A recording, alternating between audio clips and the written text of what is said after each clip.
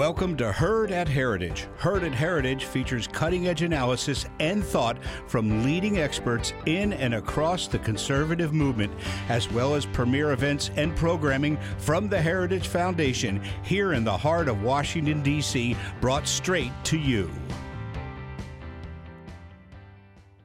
Thank you for listening to this Heritage Foundation event. Every day, the Heritage Foundation holds important events with respected and influential leaders and policy experts on today's most important issues.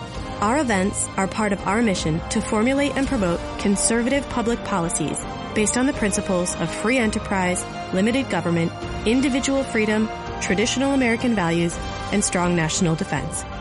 We hope you enjoy the program. Foundation, and I'm really excited to be introducing our first panel today. This event was kind of a long time in the making for us. It dates back to conversations that we've had with PERC, almost over a year now, and so for this day to be here is really exciting. We have a real star-studded lineup for both panels today, and what I'm most excited about is the people on all of these panels. And their love for and enthusiasm for being outdoors. Whether it's hiking, fishing, biking, hunting, conservation broadly. You have people who are really connected to the resources that we're talking about here, and it's really built in their DNA. Which is fantastic to have because they have a wealth of experience and of knowledge to talk about these issues, and they've built a profession talking about these issues. And we're going to have some productive conversations today as to how to build in market principles into the challenges that come with federal lands management and the opportunities to solve some of those challenges. At Heritage, we're also really thrilled to be co-hosting this event with PERC. I had a chance to be out there this past summer, and it was a wonderful experience. I've used their resources for years now, and it's really helped shape my line of thinking when it comes to economic principles and environmental stewardship. And I would encourage you to check out the resources that we have outside, but also obviously online, and we're very fortunate that PERC is well represented here today, that so many of them traveled east to participate in these discussions because of their wealth of knowledge. A few housekeeping notes that I wanted to mention before we kick off the first panel. One, if you could please check to make sure your cell phones are turned off or on silent to not interrupt the discussion, that would be awesome. Secondly, for the first panel, we're going to have written Q&A. So there's going to be two gentlemen flanking the aisles with note cards and pens. If you have questions, just please flag them. Write your name down and your affiliation if you want attribution to your question. And we'll try to rifle through those as quickly as possible. Lastly, we have 8 panelists and 2 moderators, all with a great deal of accomplishments, so reading their exhaustive bios would probably take enough time that would take us into the reception. So we're not going to do that. We're going to skip the formal introductions, but there's speaker bios outside if you want to learn more. And you'll hear more about their personal experiences with federal lands management throughout these discussions. And with that, I'd like to turn it over to Brian Yablonsky and quickly introduce him. Brian has been the executive director of PERC since the beginning of 2018, but has a long affiliation with PERC. Served as a board member since 2013 and an adjunct fellow since 2003, and spent a great deal of time at the Fish and Wildlife Conservation Commission too. So I can't think of a better host and moderator for our first panel. Great. Thank you, Nick, and thank you to Heritage Foundation for partnering with us, and thank you to our panelists being here today. Real quick, PERC, for those who don't know, we are based out of Bozeman, Montana. So a lot of our staff made the trip all the way from the cold, snowy weather that hit us recently. We're about a 40-year-old conservation research institute that has pioneered a line of conservation called free market environmentalism, where we look at markets and entrepreneurship and property rights and innovative ways to actually advance conservation. And at its core, we believe incentives matter. We have done a lot of research on how to create better incentives for public land managers like the folks up here. So this is exciting to be up here with some of my public lands heroes who have to do this day in and day out. Well, I just get to think and opine on this. And as you might guess, for those who aren't familiar with Bozeman, Yellowstone National Park is our backyard. So while we are very intense in the office during the weekday, we get to do research on the weekends in the national park system and the Forest Service system and all of our great public lands there. So we're vested in the sense that we're vested and we're invested in the sense that we are public lands users, probably more than the average American by tenfold. And we love our public lands when we're out there. And why, this particular panel today, public lands are relevant and they are very newsworthy right now. If you're looking in the news of some of the big news stories we look at, and we'll touch on the wildfires that are going on in California.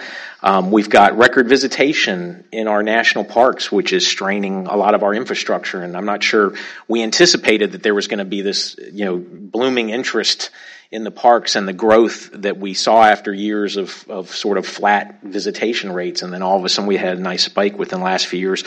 BLM lands and grazing conflicts that we have with livestock and wild horses and burros and issues like that are in the news as well. So again, public lands, they're relevant, and specifically federal public lands that we're talking about here. It's 640 million acres that the federal government manages. And up here among the four agencies that are represented, 610 million of that 640 million acres is sitting here at the table today. To give you some sense of scale, because unless you're a lands geek like me, 640 million or 610 million acres might not mean anything to you, but 610 million acres is essentially 3.5 France's, the country of France, 3.5 times. Or if you're more familiar with Montana, and if you watch like the election night politics, and when the Montana map goes red, it looks like half the country goes red, right? So this is almost 7 times the state of Montana.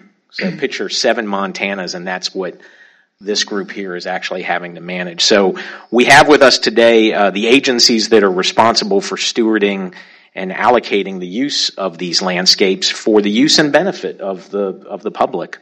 And they are with us. We've got Dan Smith with the National Park Service. He's the National Parks Deputy Director and the Acting Director. We have also with us Casey Hammond. Casey is the Deputy Assistant Secretary at BLM. And I'm looking over to see Chris. We got Chris French over there, who is the Acting Deputy Chief with the Forest Service. And then way at the end is a fellow Florida friend of mine, Marshall Critchfield, who is an advisor with the office, the Secretary's Office of Fish, Wildlife, and Parks. So, and is here today to help us with the fish and wildlife side of the land management equation, which are the National Wildlife Refuges. So with that, since I've kind of introduced you all, but I thought what I would do real quick is have you go through and talk about your agency briefly and the public lands that you are actually responsible for managing. So, Dan, I guess I'll start with you right next. Thanks, Brian. National Park Service consists of 418 units, about 84 million acres. People identify with our national parks the most, but we certainly are responsible for historic areas, battlefields. We have many nomenclatures for what we manage. We're viewed as a Western agency, but the truth of the matter is we have units in every single state, and so we're probably the most national of any of the land management agencies. Fish and Wildlife Service certainly has a lot of that too, but depending on where you talk to, people view our national parks differently.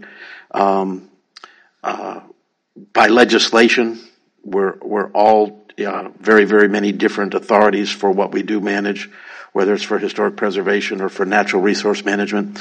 Obviously, a lot of what we'll discuss today is on that natural side. Tremendous interest in Alaska parks because of the Alaska National Interest Lands legislation in the 1980s, which made such a difference in that great state of Alaska as far as management of the Park Service. And We are an interesting agency because so much of our legislation is so exact on what Congress wants to allow or not allow. Unlike the Forest Service, we're closed until open. And when you want to talk about a Park Service issue, you have to almost talk about a specific unit or a specific type of unit to really decide how broad our authority is to allow various things. Hunting and fishing is one of the major issues. People are surprised that we do provide for as much hunting as we do, but all of that is authorized in statute, where we do allow mostly in our preserve areas. And fishing is much more prevalent in the parks than some people realize, but it becomes an issue. The hunting issue is one of the key ones that again, Congress does allow that authority, but it always makes an issue when you talk about hunting in national park units. I know there'll be many more questions, but that's just a brief overview of what we are about. Our visitation, we're blessed with tremendous visitation, and we're cursed with such amazing visitation. The Utah example is the one that comes to mind now. They started that wonderful ad campaign on television about visiting the five, and visitation has doubled or more than doubled in all of the units in Utah. So a very successful campaign, but one that has left us with people waiting in lines for hours to get especially into Arches and Zion. It's an issue we're dealing with, and it'll probably come up today in some way, shape, or form. But it's a pleasure to be here with you today, and I look forward to all the comments that'll be made. Great. Casey, I've heard BLM is kind of the land that the homesteaders didn't take or want, right? Is there a little bit of truth to that, or is it? Let's just say no. Thank you. No, but, one quick correction. We do have the many acres you talked about earlier, but we also have the Bureau of Ocean Energy Management and the Bureau of Safety and Environmental Enforcement, and their 1.7 billion acres that we manage in the Outer Continental Shelf. So we have a vast mission. I work for the Assistant Secretary for Lands and Minerals. We have, as I mentioned, Bureau of Ocean Energy Management, Bureau of Safety and Environmental Enforcement, but also the Bureau of Land Management and their 245 million acres of surface that we manage, as well as their 700 million acres of subsurface that we manage, and we also have the Office of Surface Mining. So we have a vast mission, and it's an exciting mission. And with all due respect to Danny, I think we probably have the most exciting mission as well, because we get to manage under multiple use, which means we don't only have a conservation mission, we also get to manage for other economic uses such as oil and gas, coal, and other uses for economic gain. So we have an exciting mission, it's an important mission, and our secretary has provided us with great leadership, setting us on a course to always use best science, best practices when we tackle these challenges. Thank you. Great, thank you. Chris, so you're the one agency here that's not in the Interior Department. That is true. Why is that? Well, that's a long story, actually. I mean, it's a fascinating one when you look at the history of how the forest preserves were put together. But yes, we're with USDA, Department of Agriculture, the Forest Service. We manage 193 million acres across the country. Not quite as dispersed in every state like the Park Service, but pretty well split across almost the entire East Coast, but a lot of large areas in the West Coast. We also manage national grasslands. And so that is our mission is very similar to the BLM's in terms of this multiple use management mission. The other part that I'll say beyond just managing, I think the largest forest reserves in the country, we also maintain the largest wildland firefighting force in the world. And we have the largest forestry research department in the world. And so if you look at the mission of the Forest Service, it is really broad. And so our focus is not just on the conservation and management of these national forests and grasslands. It is to provide world-class research into forestry science, fire science. We also have a wood products lab that looks at how do you develop new materials and bring them to market in broader ways. So it's a really wide, diverse mission. But most importantly, I think the thing that I enjoy about, and I've worked for the Forest Service for over 25 years, is that there are deep connections that I feel in each community to those forests that they're a part of. And so people associate with our national forests in ways that go much beyond just the products and services that you receive off of those, but it's families, it's history, it's time that they've spent in these places. And that's a great thing to be a part of. Yeah, well said. Thank you, Chris. Marshall, tell us about the Fish and Wildlife Service and the National Wildlife Sure. Refuge Thank System. you, Brian. Thanks to the Heritage Foundation. It's great to be here. I work for the Assistant Secretary for Fish and Wildlife and Parks. And in that hallway, we cover the National Park Service and U.S. Fish and Wildlife. I'm here on the whole thing, but I will speak on behalf of the Fish and Wildlife Service as it relates to land management. We only had about 45 million visitors last year on more than 300 refuge units of U.S. Fish and Wildlife. And the great thing, some new developments are we have increased access to hunting and fishing on almost every unit now allows hunting and or fishing. So that's been a huge increase since we got there. Also, I'm excited about, and I know the Secretary is big on this, our urban refuges.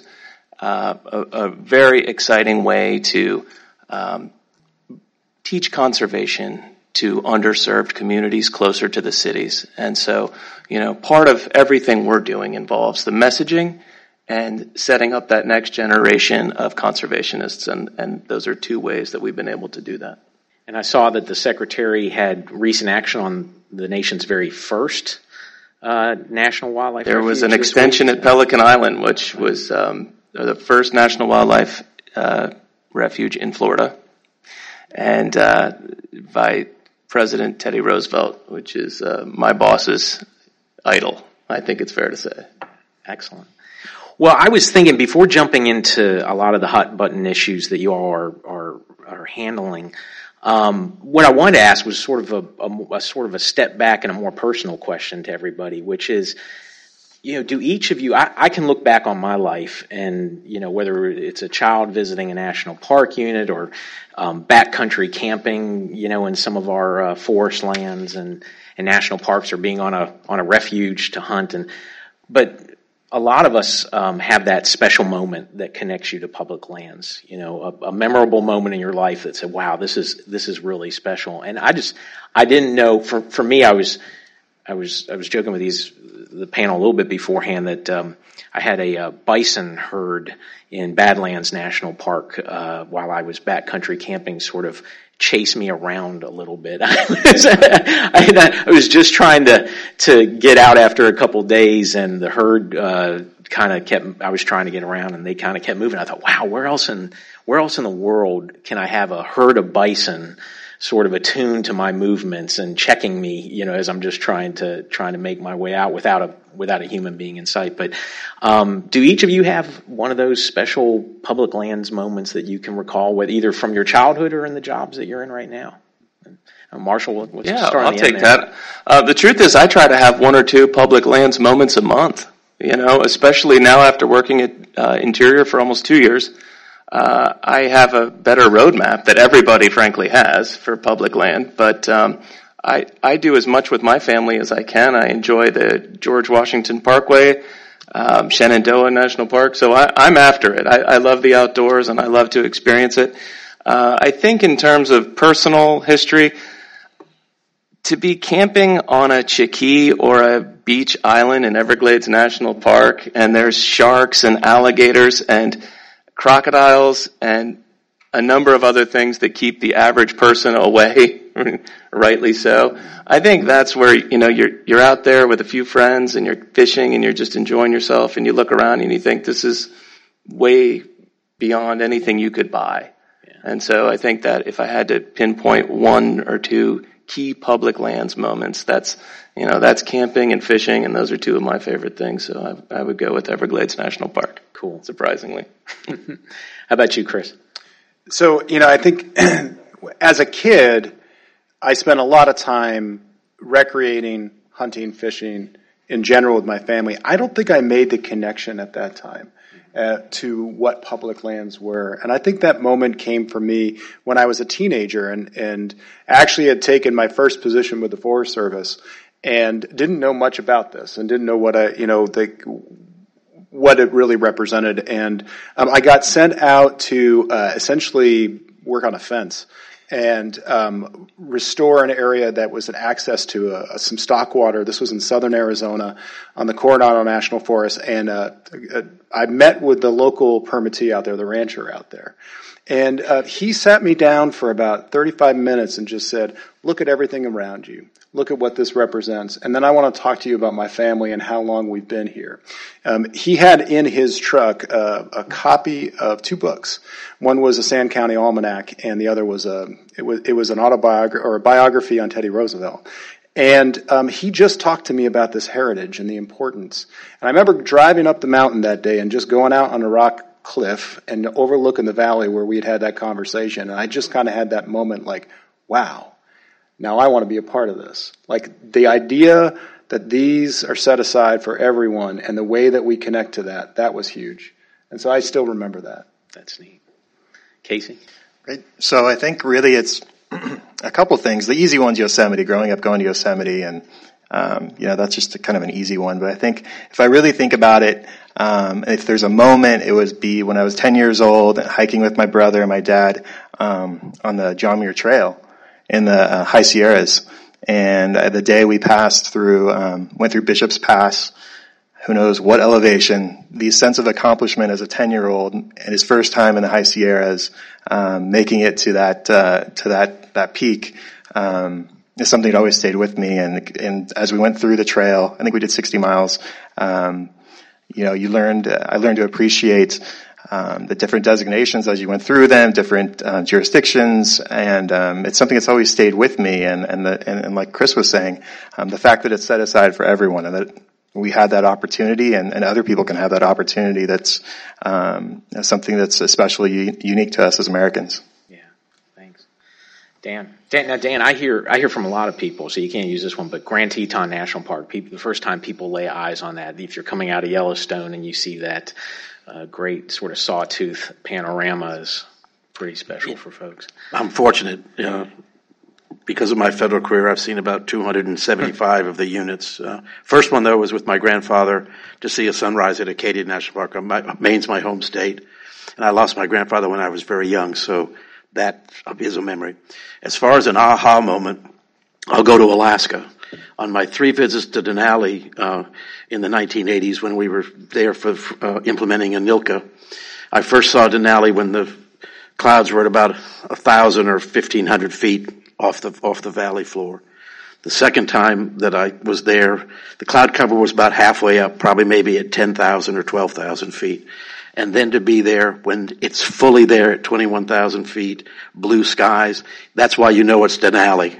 And that has never left my mind to see that in all of its glory while we were there, planning for the future. So, but we could sit here and tell stories. I think all of us. I'm envious. I mean, you all get to see those moments probably every day in your jobs, and I know out west I get to witness some of that too. So we know everybody here is very passionate about public lands. Why should the rest of America care about public lands? I mean, here's a sort of interesting question to think about too. 47% of the West is federal public lands, but only 4% east of the Mississippi is federal public land. So why should Easterners care about what appears to be a big Western holding?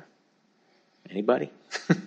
I can give you a quick answer on that. It's because being the sole proprietor of any trail worth hiking would be cost prohibitive for nearly 100% of all Americans.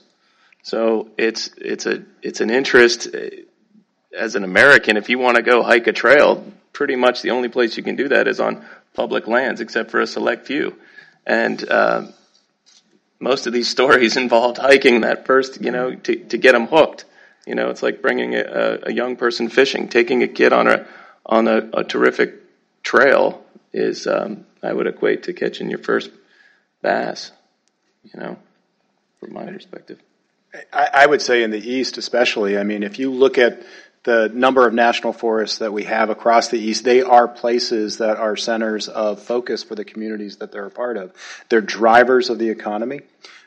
They provide, they bring in if you look at the growth in the recreation economy, especially in the East, It is dramatic to see places like North Carolina, Tennessee, Vermont, Maine, places where people are coming in to find those spaces for, as you mentioned, hiking, but paddling sports, OHV use, those sorts of things. So they become these destinations, and they really affect those communities they're a part of. In addition to that, most of these communities, there's a history of small rural areas dependent upon resource extraction coming from those, whether it's timber production or water production. I mean, we often talk about water production and the amount of water production in the West that comes off of national forest lands, but many of these eastern forests also provide the headwaters for reservoirs that provide municipalities waters for those systems. So I mean, it's a broad range of uses, and I think the final thing I'd say is that if besides the connections people have, I would say it increases property values. Having those sorts of spaces in and around your communities, especially in more densely populated areas like the East, those large public lands actually add to folks' bottom line in their homes. I think that's huge. And it sounds like that's kind of the wave of the future too. I mean, we look at sort of an economy that's moving to an amenity, recreation-based economy as well, right? And so that might be driving some of the allure of being next to public lands. I think it's one part, but I mean, the continuation of resource extraction and the conservation of those resources, especially in places like Southeast Alaska or in the West, is a continuing.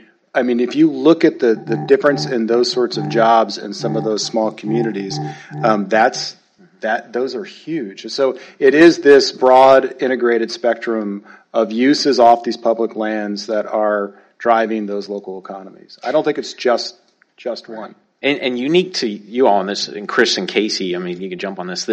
Unlike the National Park Service, which manages for sort of preservation and use of enjoyment of the public, and the wildlife refuge system that primarily has wildlife as its priority. I think the only system that has wildlife as part of its mission. But your agencies are multiple use, right? I mean, it's like I drive into the Gallatin National Forest and the sign says "Land of Many Uses," right? So, do you want to talk about how your mission is different? I know you alluded to it a little bit at the introduction, but sure. All the competing uses that you have to consider when you manage that perhaps Dan and Marshall don't. Sure, and to answer your original question, I think Marshall and Chris hit it. Everyone has every American has a stake in this. Everyone has a piece of it. Everyone has a stake in it. So it pays to be informed. What is going on? Decisions are happening every single day. These are complex issues and they require public involvement.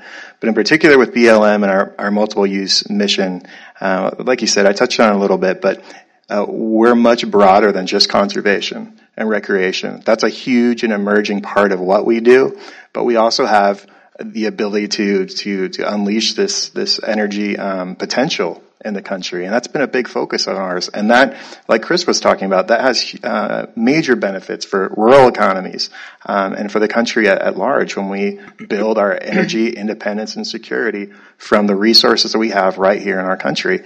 So that, like I said, that's the exciting thing that we get to do is balance that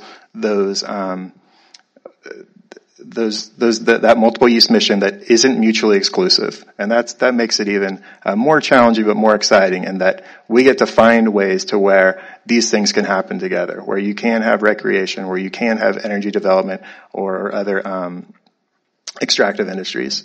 Right. And again, talking about the National Park Service being created by legislation, the eastern seaboard is not public land states, and to have what people now take for very granted with all of our seashores on the East Coast, which was an idea that developed in the 1960s and has come forward. The activity still going on with our Civil War battlefields that certainly tell the story of that unbelievable time in our history, but also provide tremendous recreation. The development of wild and scenic rivers in the east, Cuyahoga Valley coming in Ohio, It's a history that if you look at us only from a Western perspective out of the public land states, the Eastern development of the parks is an unbelievable story within itself, and it provides tremendous recreational opportunity and educational opportunity for the population crescent that is in the East. Mm-hmm. So that area from Maine down to the Carolinas, I forget what it's up to as far as the percentage of the American population, but we are the areas, certainly with the Forest Service. I had a chance to be White Mountains for a meeting earlier this year. Between the Forest Service and us in the East, it's the recreational use is phenomenal, and the Park Service history on all that, again, that it's as recent as the 1960s coming forward is rather remarkable.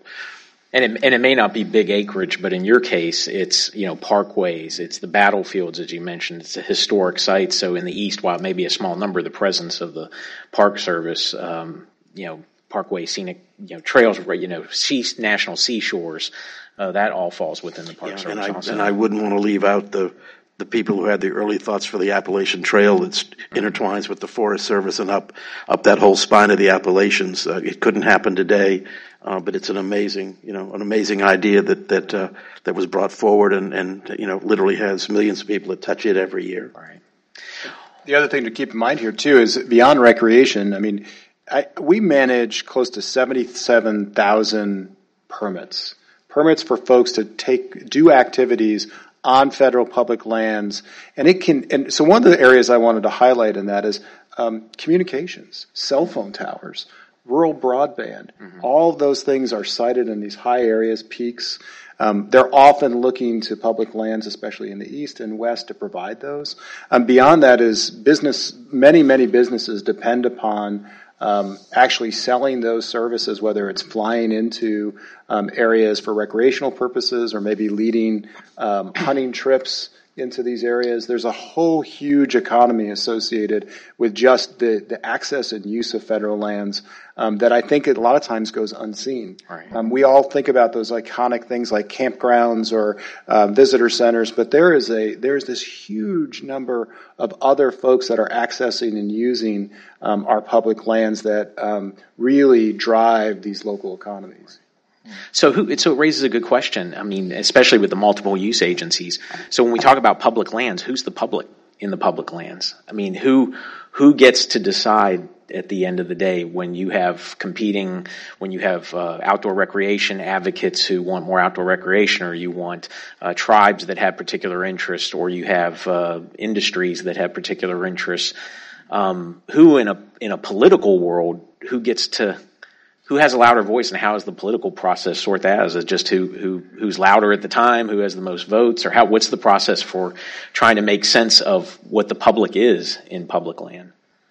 Well, I think that's the challenge of it, right? We have elections, whether you're talking about state lands, federal lands, private lands, Indian trust lands. We have elections that help us sort out some of these things, but that's the challenge day to day. And we have a process laid out where the public has a role in that. We get to consult with the public, talk to the public, take comments, and really make informed decisions based on that process. It's not always a smooth process or pleasant, but it does provide us with a multitude of opportunities to gain information, input, and hopefully at the end of the day make that decision that's going to serve the American people best. But it's not an easy process, but it's the one we signed up for. Right. Well, I wanted to turn to an issue that obviously is on top of minds for most all of us, which are the wildfires in California and the tragedy out there. And I know the Secretary is out, Secretary Zinke's out there today. I know Forest Service, obviously, big. I mean, it's a consuming issue, just not California, but it's a consuming issue, I know, in their work. And just to get some perspective, I mean, what needs to be done here at the end of the day? And you all are the managers, but this seems to be, whether it's real or not, everything I've seen is you get more acres are burning every year. You know, what's the response? And living out west, having gone through a fire season myself where, you know, you're August in Montana. You know, I took my family down to Grand Teton for a weekend and we never saw a Teton. at Grand Teton because it was just smoked in. And I know some of this is natural too. I mean, it's not like the country's been immune to fires. We've had, and even since the introduction of humans to the continent, where we've had prescribed burning going on. But I thought, again, with this issue so fresh, that it would be great to get your perspective. And I know we were talking about, some of this in California is the Santa Monica Mountains, which is a national recreation area, right under the Park Service, so very close to home to you. Yeah, well, it has been nationwide. It's been an amazing fire year. The wildland fire people no longer talk about seasons. It's fire year. Something's burning in this country every time of the year. When the West stops, Everglades will start to burn. So I will say one thing: the California issues, the fire at Yosemite, the fire at Whiskeytown, especially at Yosemite, the Forest Service had the incident management team that was there, and what went on as far as fire management there, Chris, was amazing. What it did finally reach Yosemite, but the acreage was minimal because of all the work that was done by the Forest Service and the crews that were there to prevent that. But it's an issue. It's one that our secretary is definitely concerned about with active forest management, and it's one that certainly with the wildland expertise that we have, the thousands of people involved in trying to control these fires, it's devastating this year with what it's done to personal property and to life there. The Secretary's efforts in the 2 years that he's been at the department is that Park Service, our management has been curtailed a little bit because 80-something% of our units are managed as wilderness. They're not all designated wilderness, but they're managed as wilderness. And so the active forest management is not quite what it is on Forest Service land and probably BLM land. But there's a concentration in the department this year, especially where we can do sensible things around buildings. I think we're up to 35 or 3,900 structures that we have done active management around to basically take that on. But it's a major issue for all of our federal agencies. The coordination in the West is unbelievable, and also in the East. And the Secretary takes it very seriously, is why he's out there now looking. He's made it an issue with the Congress as far as the appropriated funds for what we do for fire management. But again, I have to compliment our sister bureaus in the department and also the Forest Service for how we do try to coordinate and try to control these massive fires. All right. It is our greatest crisis and challenge right now. Just a few things to put out there. Every year we seem to say the same things, but this year we had the most expensive fire season on record. We burned more acres with fewer fires than we've ever seen before. Even though we had fewer fires, the fires are larger. The consequences are larger. I was just looking at some of the stats just in California alone. If we look at where we are this year and just every year how it increases. So this year alone, if you just look at homes that were lost, single family residences, it was more than 10,000. And if you look just back into like 2014-15, that was in maybe the hundreds. A total of more than 12,000 structures lost. And then you put into that the number of lives that have been lost and that we're watching happen. It is a crisis for us. It is an outcome of a lot of things. It's an outcome of us actually suppressing fires. In the West, where fires were normal, but we've been putting out those fires for a long time, and we haven't been thinning the forest at the same rate that fire naturally did. We're building communities closer and into those forests. And so you put these two things together, and you have this call, which you alluded to in terms of Secretary Zinke and Secretary Perdue has said the same, is our primary focus right now, and almost every other asset of our mission delivery net right now is focused on how to support this, is active management, thinning of those areas where fire is not just burning, but it's burning to catastrophic effect that limits the ability for recreation, livestock grazing, the ability to provide a sustainable timber harvest out of an area when you just lose it all. More importantly, endangered species habitat, broad habitat for hunting and fishing. We're losing entire areas due to catastrophic effects to wildfire. And we know this is a disaster that we can predict. We know what to do to actually mitigate and reduce the threat of it. The challenge is the cooperation, the partnerships, the resources, and the efficiencies it takes to get there. Right. And it is a landscape scale issue. Right. And is it a challenge also because so much of this hazardous fuel may not be commercially viable at the end of the day? So you have to pull resources to actually do it? I mean, it's... Yeah, I mean, this is one of those challenging arguments. And in fact, I was just sitting with my wife last night showing her side-by-side pictures of areas that we've excluded fire from, and you could see the large trees and then the hundreds of stems of small trees. You have to remove that in order to reduce the fire danger. The problem is that you're either paying to pile and burn it, or we don't have the markets yet to really pay for the removal of that material and use it. They're emerging. And often we have to leverage the value of the bigger trees when we're thinning so that we can remove the smaller stuff. Right. You know, it is this, I think sometimes when we talk about fuels management, folks want to say, well, just only focus on that small stuff. And that is important for reducing fire. But the economics of it, you almost have to leverage the more commercial pieces, the larger trees, in order to remove that.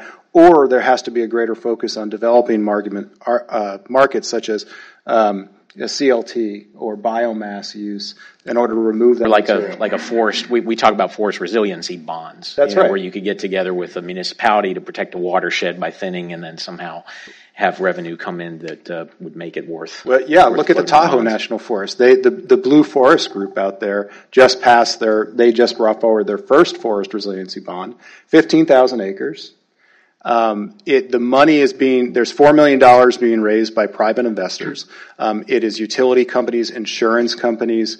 We will essentially raise the money to reduce the fuel loading in that area. Over 2 to 5 years, we'll get that work done, where for us, it would have taken us 10 to 15 years just through appropriated dollars. Forest Service is actually only investing in $600,000 for that work. I mean, those are key leverage partnerships in conservation finance that we're just starting to walk into now. I wanted to ask everybody, and this is sort of a big question. It's a two-part question. I think I know what Chris's answer to part two is already, so he could probably get a pass on that. But I wanted to ask you that in the first years of the administration, what has been the biggest accomplishment for each of your agencies? And then what is the biggest challenge going forward for the next 2 years that you'll focus on? And Marshall, you start down there with you? Sorry to put you on the spot right away. That's okay. I think revenue generation is probably the easy answer, and so I'll give that one to Casey Hammond. But I think our biggest accomplishment thus far is opening the door to all stakeholders. Giving everyone a seat at the table, and I do this every day. We sit down with people who have an interest in this beyond what everyone else does. And I mean, I'm relatively new to DOI, but I'm not new to hunting and fishing and hiking and camping. I mean, we look at all policies through that lens, the lens of people who care about public lands, and these are the people who should have a seat at this table. And I think, I think I get the sense that wasn't always the case, and so that's maybe the biggest accomplishment that I've actually, been a part of and proud of. In terms of challenges, I think along those same lines, it's a time thing. The hourglass is already flipped over, and there's only so much you can do. And the department is thousands of people who are really smart and care about conservation. And I look at it like a library, a resource of individuals who have been doing this for a lot longer than I have. And I am amazed at how much I learn from them on a daily basis. And I would say if there's any major challenge, it's, our own operating rules set by Congress and probably time. But that's what I would say. Thank you. Sure. It wasn't having America's best restroom So it's Fort true Myers. story. Yes, true story. One of the National Wildlife Refuges, Ding Darling, was declared America's best restroom. That's something to be proud of. That is something to be proud of. Chris, I'll keep what's your mine thing? short. Yeah. So one, we've also, under Secretary Perdue, a great focus on customer service and getting back to really making sure that our doors are open to all of our customers and how we're serving them. As a whole, this year we produced more timber than the last 20 years, and the highest level we have, and we've treated more acres for fuels reduction at the highest level than we have in more than 20 years. So I think that's a great accomplishment. Great. Casey. So revenue generation. No, that's actually a big one. I think we've done a fantastic job at that. That's been one of our goals. We had nearly $1 billion lease sale in New Mexico in September. It was a 2-day lease sale. The first day broke all our records for any given year that we'd had in the past. So that's one thing that we're really proud of. We're going to keep pushing and we're going to keep encouraging. So I think you could look at our regulatory agenda. The president has given us a ton of freedom and encouragement to pursue an aggressive regulatory agenda, and I think that's going to be one of the lasting things we do. But honestly, I have to go back to what Marshall said. We try to stick to our priorities that the secretary has laid out. And one of those is building trust, restoring trust with our neighbors. So whatever we do, we always look at it through that lens, restoring trust. And in my prior life, prior to working in the administration, I worked on the Hill, on the House side. And that's something you dealt with every day, is people that had been mistreated or otherwise just had really bad experiences with their federal government. And to have that be one of the top goals of the secretary has been extraordinarily refreshing. But even more than that is seeing the reaction when you go out west in particular, and you meet with the county folks and you meet with the ranchers, and just to see how happy they are that you talk to them. That was one of the huge eye-openers in the first couple of days. People would come in, or you'd return their call, and you say, "You're returning our call?" And they were shocked. And I was happy that we were making those changes, but it was also very depressing, the fact that was such an achievement. Back to the public and public land, right? And yeah. Reaching out to the and so public. That's something the secretary's laid out for us, and I think that's our number one goal, is restoring trust. And I think we've made good strides towards that. Dan? We followed that same guidance from the secretary. We picked 50 gateway communities and have really gone back to really meet with our neighbors and have discussions, and that's been unbelievably successful. We also had the issue of fees. For people who don't like fees, that's understandable, but for the fee increase that we did put into effect, which was broad-based, at a dollar amount that was thought very carefully and in the scheme of things very fair, but especially for it to be broad-based for all the units, since they keep 80% of that fee in the park. It's amazing what gets done for the visiting public with those fees. So the fee increase was one major issue, and then a tremendous amount of time and effort has been spent on the pending deferred maintenance bills in the Congress. To sit here right now today with over 215 co-sponsors in the House, bipartisan, almost 50-50 with members, Democratic and Republican, 33, it might be more now, but 33 senators, equal between the two parties. The importance of that bill to the Park Service to address our deferred maintenance would be probably the most major piece of legislation that Congress has passed in years for the Park Service. So a tremendous amount of time and effort's been spent on that. It still has momentum on the Hill, and with what's left in this very short legislative year for this session of Congress, we're still hopeful that will pass. But a tremendous amount of time and effort in coordinating that with the House and the Senate, and the Secretary has been very, very active in carrying that out. And that's close to $12 billion worth of deferred maintenance. And then you have cyclical maintenance on top of that, right? I mean, it keeps compounding. So being able to dig into this issue is hugely important. Yeah, it never ends. Right. And of course the gray areas, when does cycling become deferred? Right.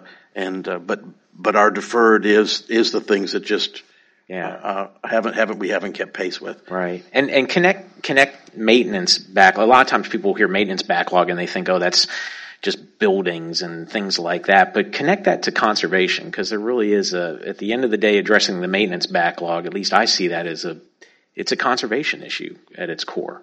I mean, isn't conservation about taking care of what you already own? Well, right? It certainly is. And again, ours is, almost equally divided between buildings and between roads. People, I think it's 1,500 either water treatment or sewage type of plants, facilities we have that's never going to get the public's attention. But with 330 million people visiting, we have to have those updated. I joked with a congressional committee that was out at Yellowstone earlier this year. We visited 2 areas in Yellowstone around the falls area where the parking and restroom facilities now are ADA compliant, where they weren't before. Where we had ADA ramp for people to actually go down and view the falls, whereas before they would have had to stay in the parking lot while their family went down, or the family would have had to carry them down. So just the deferred maintenance is real, and we have a chance again within the next several weeks, whether Congress will move forward with that or not. But again, you asked about what has been dealt with in the department, and a tremendous amount of time and effort has been spent on this issue. Right. I mean, is there a sense that I hear this expression that we're loving our parks to death? Keeping up with the maintenance backlog, hugely important, something that needs to get done. But is there more that needs to be done here? I think about when I go to Yellowstone. There's that great arch, the Roosevelt Arch, and I get to look at the cornerstone that is dated. I think it was like April of 1903 that Teddy Roosevelt laid, but it says above there, for the benefit and enjoyment of the people. And how do you balance the visitor experience, with their enjoyment and benefit at the end of the day if we've got crumbling infrastructure or crowds are so overwhelming? I mean, is there such a thing as, is access, we want to provide access to all Americans, but at the same time, to the detriment of conservation, how do you balance that in the parks? It certainly is an issue. I wish there were 6 months of the year that people travel like they do in the 3 key months of the summer, but this is a nation that travels in the summertime when children are not in school. Of course, we're looking at transportation issues. We're looking at broadening the seasons, where people certainly, if you don't have children in school, you should visit in May in part of the country or in October rather than in June, July, or August. But it is a blessing and a curse that so many people do visit. But our infrastructure, most of it was built at a time where it's just not built to capacity, and that's part of the deferred maintenance. We've got to address that, whether it be a campground that was designed for how we traveled in the 1950s and 60s to a campground now that just doesn't meet the needs of people, whether it's restrooms or water or being able to park the bigger vehicles that now the country travels in. They're not rocket science. They're just issues when you deal with the 25,000 structures that we have and the 5,000 miles of roads that we have. We've got to have the money to upkeep them, and this bill gives us that chance to start to address. And I've been in Washington for a long time. Democratic administrations, Republican administrations, Democratic Congresses, Republican Congresses, they've all talked about it for decades, and we have something in front of us now that hopefully they'll pass, and then we'll move on and start to catch up with this backlog, so that everybody who visits the parks will get that true enjoyment that they're benefit and enjoyment that they're supposed to get. Right. And the maintenance needs include trails too, getting people dispersed and out into the backcountry. I know the Forest Service is the same way. This is a trail secretary. I have to tell you, he's everywhere he goes, he hikes them, he walks everybody to death. And yes, trail maintenance is a very high issue for us. It's in the summers. It's the thing that we do with all the youth corps in the country I'm blanking on the number of trails, the number of miles of trails we have. It's in the tens of thousands of acres miles, and I'm just blanking on it. But yes, trails is a major issue that especially Rick May, who's an assistant as a secretary for recreation, he is the trail guru, and trails are important. Yes. Right. Absolutely. I think on that issue though, if I think about, I know with our recreation facilities, 50% of them we can't maintain to standard roads the same way. That beyond the legislation talking about here, there are other key things that would help. I look at the limitations of Granger Thigh, which doesn't allow us to use our partners or, our concessionaires that are running some of our campgrounds to have long-term permits that allow them to provide capital investment for new facilities and help maintain them. And so there's other pieces of this that I think that those programs can become much more self-sustaining with some minor tweaks and changes in some of the guiding laws that we have to follow right now. Right. And I would add my comment to that too. Yeah. And I was going to ask you, sort of in a broader sense, because Chris brings up a good point, that there's this belief if we appropriately fund public lands management, all the issues go away. And funding's important, and it's important that we fund our public lands management, but is there room for innovation in public lands management as well? I would say there's definitely room for innovation and technology, and a huge part of the maintenance backlog at National Park Service is roads and bridges. And if somebody can come up with a cheaper way to build a road, then we're halfway there, I think. So technology, innovation, absolutely.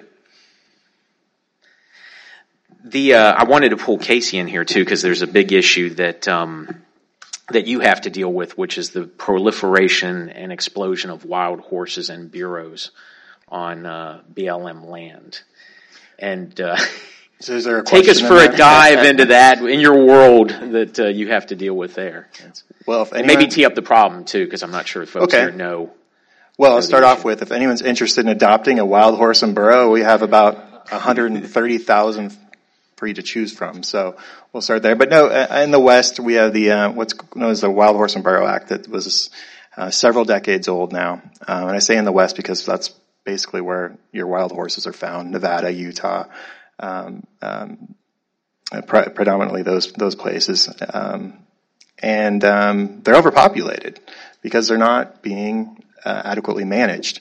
It's been a big problem for decades now.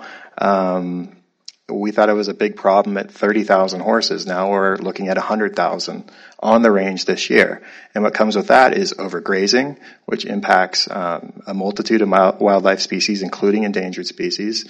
One thing that Congress did when they created the act is they also gave the Bureau of Land Management tools to deal with the population. Then they decided to take away those tools. So we have the management responsibility without the tools that were originally designed to address this. So that's where we're left right now. We basically have a population explosion, and our options right now are to remove them from the range and then put them in long-term retirement communities where the grass grows greener. And they live. That's somewhat expensive. That's very expensive. So we have an issue now where we have an exploding population, an exploding budget. The secretary has decided to take this head on. He's had a variety of ideas. One thing we'd like to do is aggressively treat spay and neuter as you would domestic animals, and we think that's kind of a common sense thing to do. The litigation has held us up there. And I think as all these gentlemen would tell you, litigation holds us up, and a lot of the things we work on, but in this area, in the wild horse and burro issue, it's been particularly challenging. So we're going to try to do economic incentives. I know PERC has done a lot of work on that in the past, and that's very helpful, but we're going to try to encourage people to adopt. And then that's where we're at now. But I think ultimately the solution is going to be fertility treatment. And it's not as easy as just darting them. It's going to be it's a complex issue, and it's going to take a lot of cooperation with our partners on this, and some understanding from our courts, I think. Well, and speaking of incentives and some of the research we've done, and that the kudos to the agency because they announced a change on this fairly recently, but it had been, I guess, in the past, right, that you would charge to adopt a horse, and it's very expensive, obviously, to care and maintain a horse, and so you weren't getting a lot of adoptions.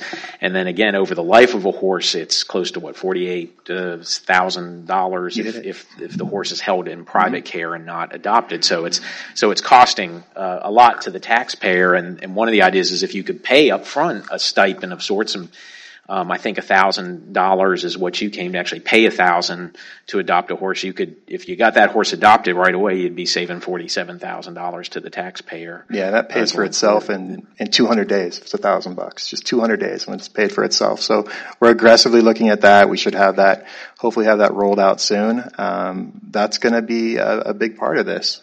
But there's, like I said, it's going to be fertility treatment. And we're just, we'll never stop looking for better ways to administer that. But, they've been doing fertility treatment on horses for many, many years. But, we've run into some roadblocks with, some organizations on the outside working with the courts to where that's, been very difficult to address. Well, and that's one of those innovations we're talking about, that it's good to see public land agencies trying something new. If the original plan's not working, being able to look at innovations, especially incorporate incentives in them. So we have some audience questions that are here, and Marshall, this one may go to you because it says Mr. Critchfield noted that one of the biggest challenges is their own operating rules. What are the rules that create the biggest hurdles? And what policy changes could help the agency get beyond them? Well, in terms of rules, every national parks has an enabling legislation that creates the rules for that park and how that park operates. Refuges have a different one. It's not called that, but we have to operate inside those rules. For example, there's a huge python problem. I know I keep going back to Florida, but there's a huge python problem in the Everglades, if you've been paying attention. You can't really just go in there and start shooting them as you would, say, a feral hog or something like that. There is enabling legislation that gets in the way of that. And so there are certain programs that you can invoke in order to get a handle on certain things like invasives. But in general, that's the policy. And then certainly the Endangered Species Act comes up. If you want to add an additional boat ramp or even a canoe launch at a National Wildlife Refuge, you have to go through a long series, a big process involving biological opinions and all sorts of things like that. And these things just take time. So it's really a time constraint mostly. And I think most of them are terrific policies with the best intentions. But we do see a lot of instances with the fuels management, for example, where some of the regulations do get in the way. And we could do more for the public and manage public lands better in certain situations if we had a more clear avenue through some of those regulations. And related question for everybody, what role does litigation play in management? Nobody wants to take that one. What role does it play? What litigation, right? Well, no, I'm thinking about the term of the question. The role that it plays for us, if I could start with the role is it creates another check and balance within actions that the federal government's doing. But what I want to talk about is the impact of litigation. Yeah. We've talked about the crisis in terms of fire and other pieces, but as an agency, there are places in this country, I think Montana is a good example, 60% of every single veg management sale we put up or a timber sale puts up is litigated. And it's usually by 2 or 3 litigators. This adds years of process onto what we're doing and, frankly, millions of dollars across the agency. We have some of the highest costs for authorizing projects in the federal government. We do more EISs under NEPA. We spend nearly $365 million a year just doing that, and it is mostly done to guard ourselves against litigation. The costs that we have to try to address some of the broader forest health issues across this country that we're experiencing through litigation are immense. And related to that, and this was a question that came from the audience too. What is, since you brought up NEPA, what is the status of NEPA modernization in the administration right now? So from the Forest Service standpoint, we've gone through a large public process and essentially have finished rewriting our internal regulations of how we implement NEPA. This was something that we announced at the beginning of the year, held public meetings across the country. That revised our proposal of how to change NEPA is right now going through interagency review and will be released to the public here sometime after the first of the year to take comments on that. And so a wholesale effort for us to change both the policy that we follow, but also the practice around that. Our NEPA streamlining efficiencies in the agency in the first 8 months essentially realized a cost aversion and savings of nearly $30 million. And I think that's something to be proud of. Great. I think for us on that, we've gone through a similar process, but I think that where we've seen the biggest changes are adding internal accountability to the process. And that's in terms of page limits and in terms of time limits too. There's accountability at every step now, and we're asking those people, those senior executives in the Bureau, to take responsibility for those documents that are under their jurisdiction. We're asking them to read them, actually read the stuff that we do. I mean, it's a novel concept, but we're actually reading the stuff that the federal government is pumping out, and take accountability for what's in there on certain timelines. And I really hope that's one thing that stays well into the future, is that level of accountability for each and every executive along the way. That if something's problematic, you don't just push it to the back of the pile on your desk. You have a time to take care of this. You have a time to do your edits. You have a time to work with people, and you stick to that. And you make and in this way, the process can work much, much more efficiently. And that's the difference that I've seen just in the time that I've been there. Things going from, they used to take 10 months, will now take 3 weeks. And that's a huge savings, not just, cost-wise, it's just a massive savings, but it's also accountability that I think we owe the American public. That's great. Well, Casey, I think I'm going to have given you the last word there because we're coming to the end of our time, and I want to thank all of you for what you do for America and for our public lands out there. We know it's not an easy, it's not easy work. It's an awesome task. You all are responsible for some of the most amazing landscapes anywhere in the world, and we're grateful for what you do, because it's probably not it's a task that you don't get thanked a lot to do, and having to balance a lot, but we appreciate it for any administration that takes this on, because you are the stewards of some of our best jewels. And so thank you for being here today. I'm going to ask you just to sit for a couple more minutes while I introduce our next speaker, but a round of applause for this great team. So I'm going to we're going to do a quick transition here. I'm going to bring up Tate Watkins, who is one of our research fellows at PERC, and he's going to give he has been doing some research and going to give a short presentation on outdoor recreation and the impacts of outdoor recreation on public lands, and how that might relate to conservation funding as well, an area that we're looking in. And just as a little bit of a backdrop, the outdoor recreation industry right now is generating about $887 billion worth of economic activity. We know we've got record park visits happening, which is a reflection on the ground of the popularity of outdoor recreation, and the industry's growing. There was a report today from the Coalition for Our Natural Interests that reports that the industry, outdoor recreation, is growing at like 5% a year. So this is this has impacts on all these land management units, and we're sort of looking at that and the interface of conservation funding needs as well. So Tate Watkins, who is a research fellow at PERC, has been doing some research at this and some interesting things. So I hope folks will surely stick around for that. And we as a panel will evacuate and turn it over to Tate. So.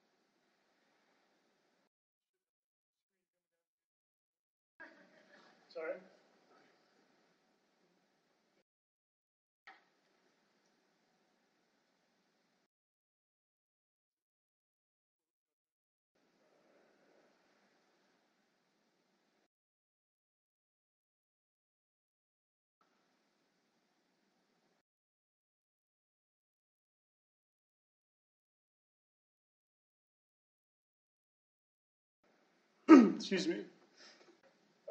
Thank you, Brian.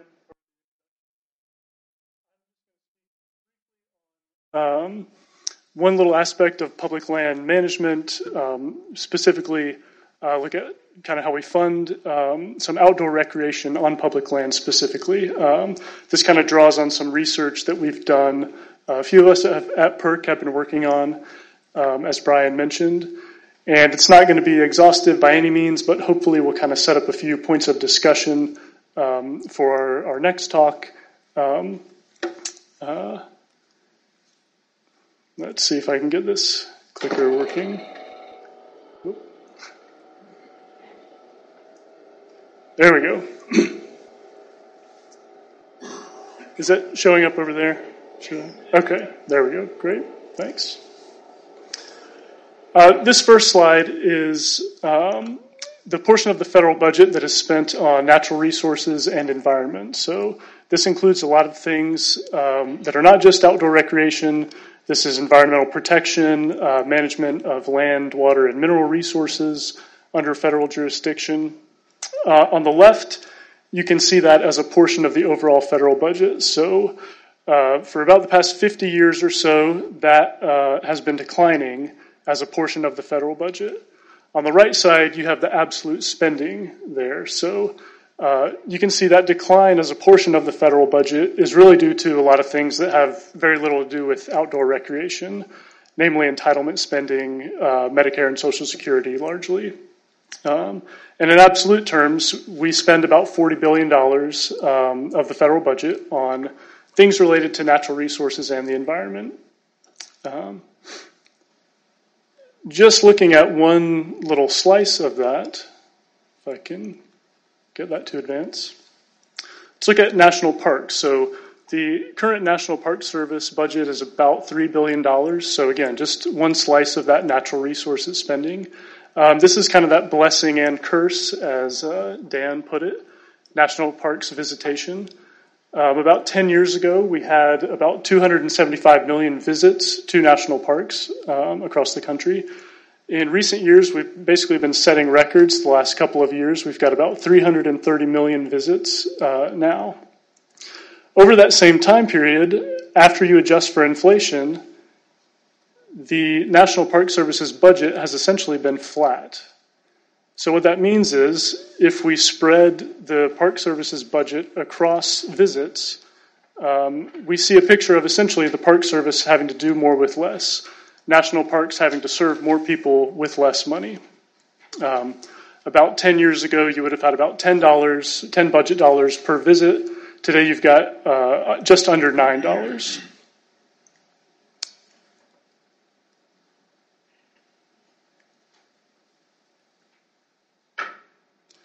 Here is that actual budget for the Park Service.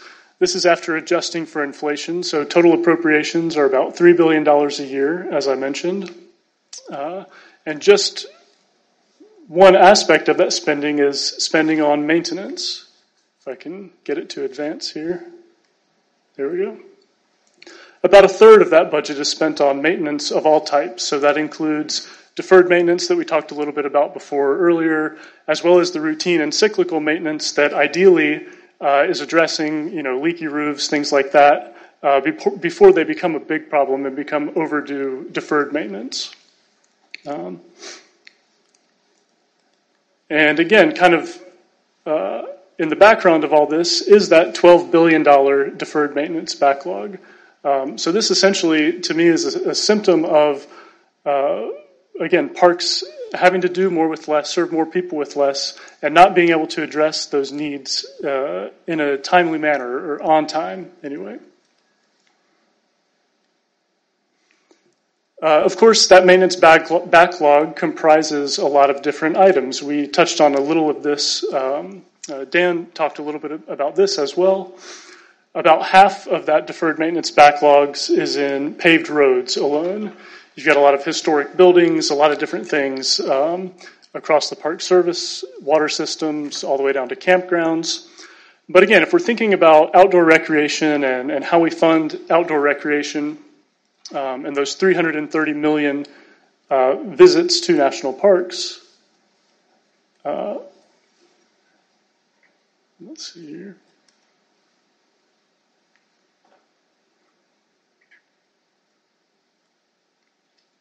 Sorry, I don't know why this clicker is giving me so much trouble.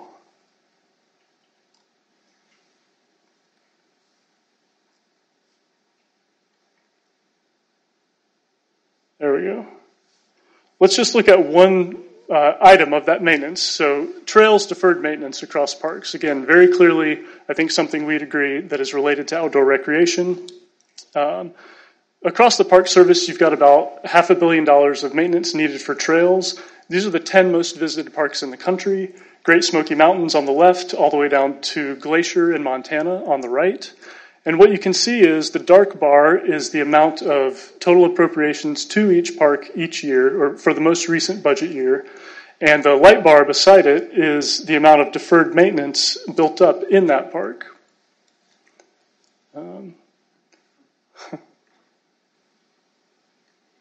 Sorry, I don't.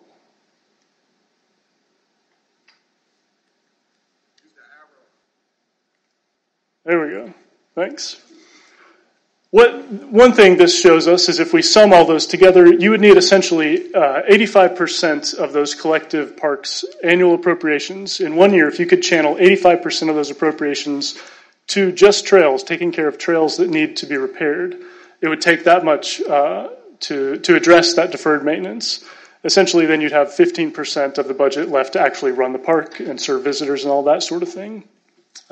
So again, this is a symptom of parks having to do more with less, serve more visitors as their resources are strained.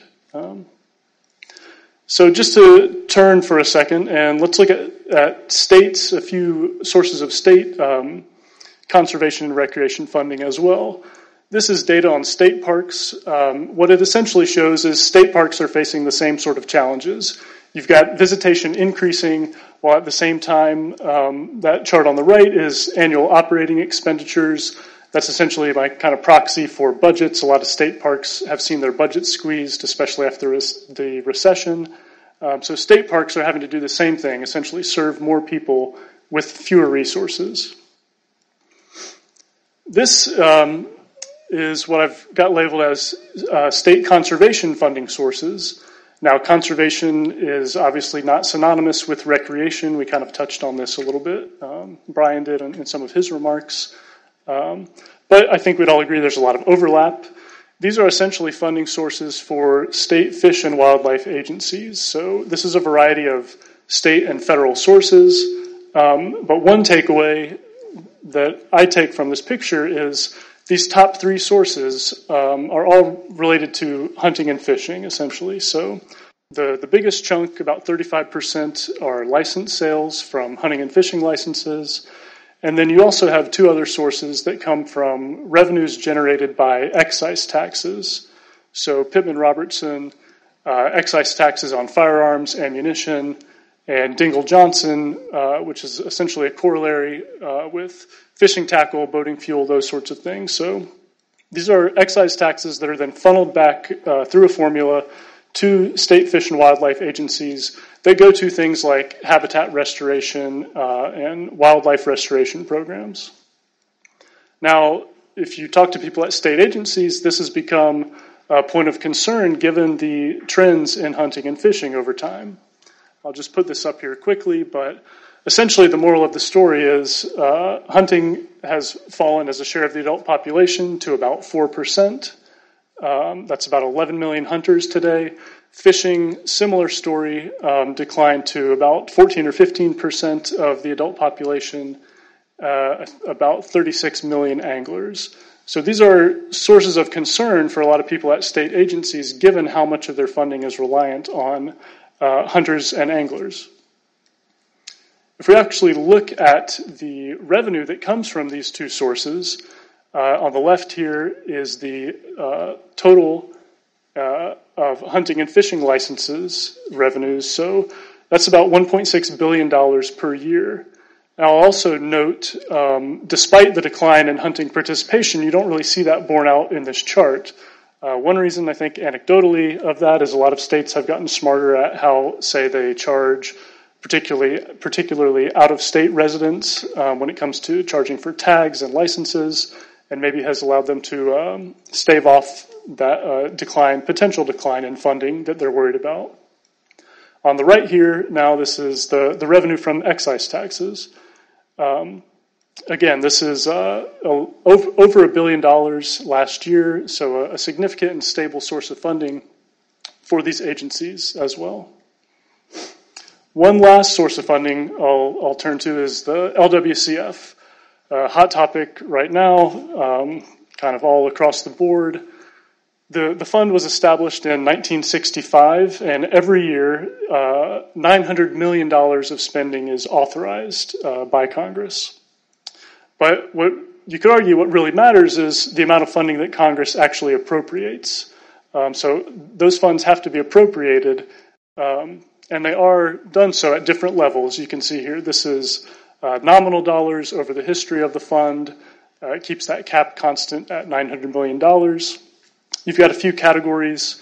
State grants to states for outdoor recreation purposes, historically has been an important source of funding for states for recreation. You also have land acquisition, so acquisition by the federal land agencies, and then the kind of catch-all other purposes category as well. If we then look and just adjust that data for inflation, we can see a few things. One thing that jumps out to me is back in the 70s and 80s, a lot of those dollars, went a lot further. Essentially, you were getting more bang for your conservation buck compared to today in recent years.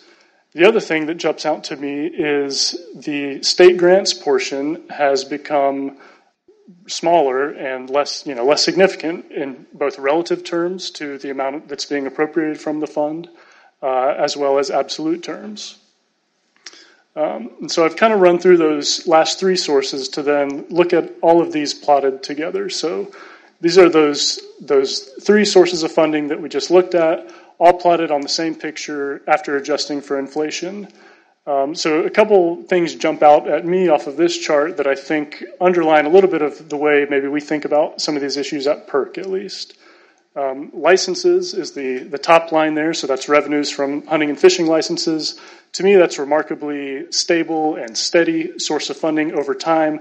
It's also very significant to those state wildlife agencies.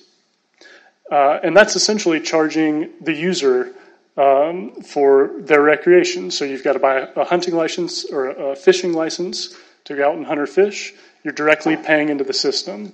And that money is then going back into those state wildlife agencies to fund habitat improvements and all those sorts of things that recreationists will benefit from.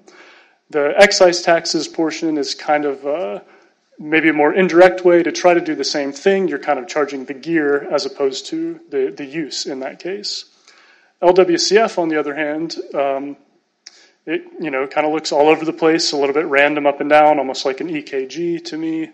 That big spike early on can partly be attributed to just adjusting for inflation, so you're going to have, these kind of big spikes. But even in recent years, you kind of see some of the randomness and the up and down in what is actually appropriated. So to me, that's essentially the political process right there, going to Congress, asking for funding, never quite knowing how much you're going to get or how it's going to be distributed to these different categories. And I think these kind of represent a lot of the underlying incentives and structures and the way we think about how public lands are funded and managed, at least at PERC. So hopefully that set us up for some good discussion points for the next panel. Sorry about the trouble with the slides, but look forward to a good discussion. Thank you.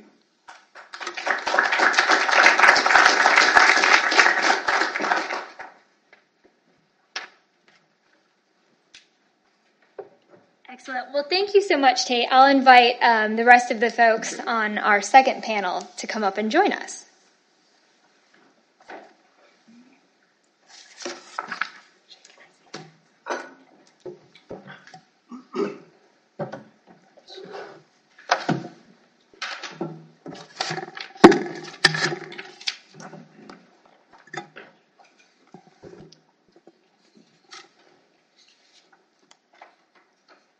Awesome. Well, as we're getting set up, first off, thank you all for joining us this afternoon to think about some of the issues facing our public lands and some innovative solutions. Joining me on this second panel, looking at how we pay for federal lands and innovative funding solutions, we have Tate Watkins, who just presented on some of the funding issues and funding streams, Holly Fretwell, who's a research fellow at PERC, Katie Tubb, who's here at Heritage, and RJ Smith from the Competitive Enterprise Institute. So to get us started, all of these panelists have a wealth of knowledge on public lands and have worked on these issues for a long time. So if you guys wouldn't mind just introducing yourselves and telling us a little bit about how you came to work on these issues and what are the frameworks that you use when thinking about public lands issues. Yeah, I'll just go quickly.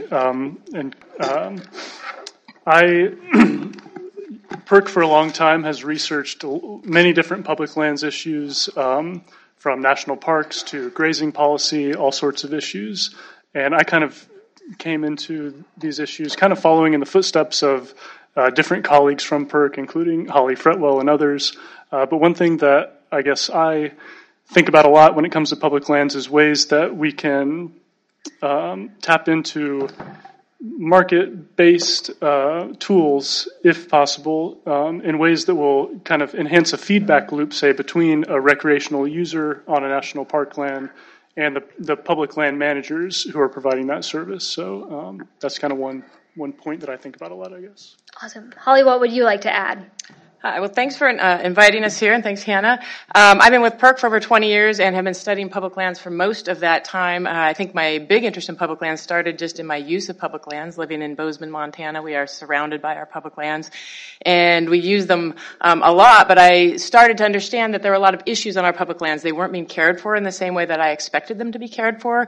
A lot of the issues that we heard from the earlier panels.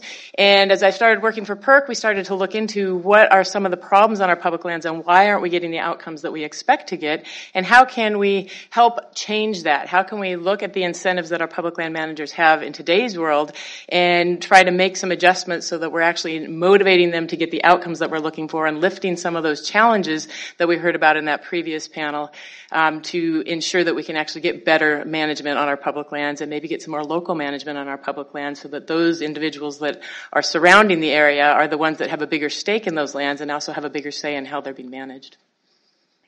I guess I would add from Heritage's perspective, Heritage has long been working on federal lands and environmental issues from the perspective of free market principles and limited government. So that's kind of the prism through which we look at these issues.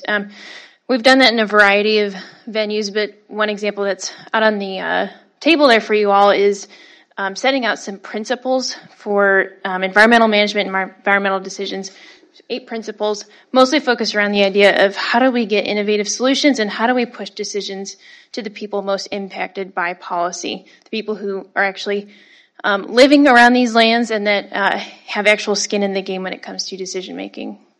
Wonderful. RJ, what are some of the thoughts that you bring on looking at public I'm lands? RJ Smith with the Competitive Enterprise Institute and the National Center for Public Policy Research. And I've been working on environmental issues and particularly on free market solutions to environmental problems and to conservation and land and resource management since sometime around Earth Day 1. I've always been free market oriented and libertarian, but I've also always been a nature nut and a bird watcher. And when I was president of a local nature club Audubon chapter in New Jersey back in the late 60s, early 70s, the question began to come up about how could we protect the environment without the government? Only the government can do this. And I started writing on that. I was asked to come down to Washington to write a book on that, Earth's Resources, Private Ownership versus Government Waste. And then I was asked when Reagan came in to go to the President's Council on Environmental Quality and begin to research examples of private stewardship and private conservation and show how the market has done all of these things that we think government must do. The market has done these and has done them better, both pro-profit organizations and non-profit organizations. Wonderful. Well, thank you. And thinking about these questions and some of the funding issues that Tate raised, how would how would you, Holly, respond to the idea that in order to solve the problems on our public lands, we just need more money? We just need a bigger budget. What is your response to that? When I first started studying public lands, we actually saw budgets growing on our public lands and for our public land agencies, and that was not solving the problem. A big part of the problem is that we don't have the right incentives for our land managers. We have appropriations that are oftentimes, at least historically speaking, were earmarked for certain projects, and they tended to be politically appointed projects that our politicians were really looking to do. We have outhouses in Glacier National Park that cost over $1 million to build because it was a solar paneled outhouse, and then after a couple of years realizing that the solar paneling wasn't quite working because it's too cold, so we had to have helicopters come in and lift the manure, if you will, whatever you want to call it, lift the poop out. And so it came at an even greater cost. So more money is not really what's going to solve the problem, at least in my mind and in the research that we've done at PERC. What we really need to do is get a closer connection from the user of these parks to the manager of the parks and make sure that those managers are responding to the user's desires in the park and that we can keep those resources in the park so that the managers can actually appropriate or use those dollars according to their priorities, putting those dollars on the ground to manage for those uses that we as the users are really most interested in, making that direct connection and taking out, at least in large part, that political decision making as to where those resources are going to go. Great. Well, in thinking about these funding issues, too, we heard a lot from our agency representatives about the deferred maintenance backlogs facing their agencies and with the National Park Service, nearly $12 billion of deferred maintenance backlog. And the question of how does that interact with the cyclic maintenance? Katie, would you perhaps mind kind of talking us through what's the difference between cyclic and deferred maintenance and how do we get from one to the other? Well, I think they build right into each other, that eventually what is the occasional becomes routine. And to echo what you said, Holly, the answer in DC is always more money, and that's usually not the right answer. I think we've got a system that is by nature more expensive. We talked about in the first panel where litigation is a feature of every single decision. I shouldn't say every single, but it's a routine part of our management process at this point. So I think we have a system that is inherently more expensive.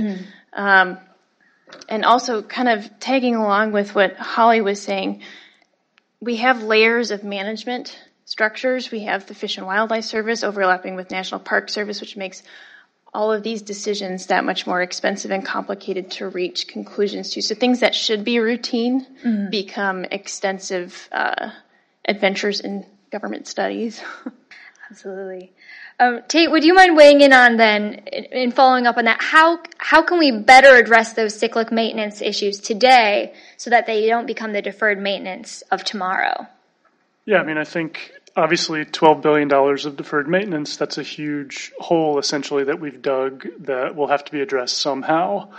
But if we think of that routine maintenance and doing what's right today so that routine maintenance doesn't become deferred and overdue in the future, I think user fees can do a lot with that. I know Holly has done a lot of work on FLORIA, essentially legislation that has allowed parks to charge fees in different ways and importantly retain some of those fees so that park managers are the ones, superintendents are the ones who are able to decide how those fees are best used and maybe address these maintenance needs today before they do become deferred maintenance in the future. I think there are probably a lot of tweaks and reforms that could help them, give them more control and ability to do that even better also.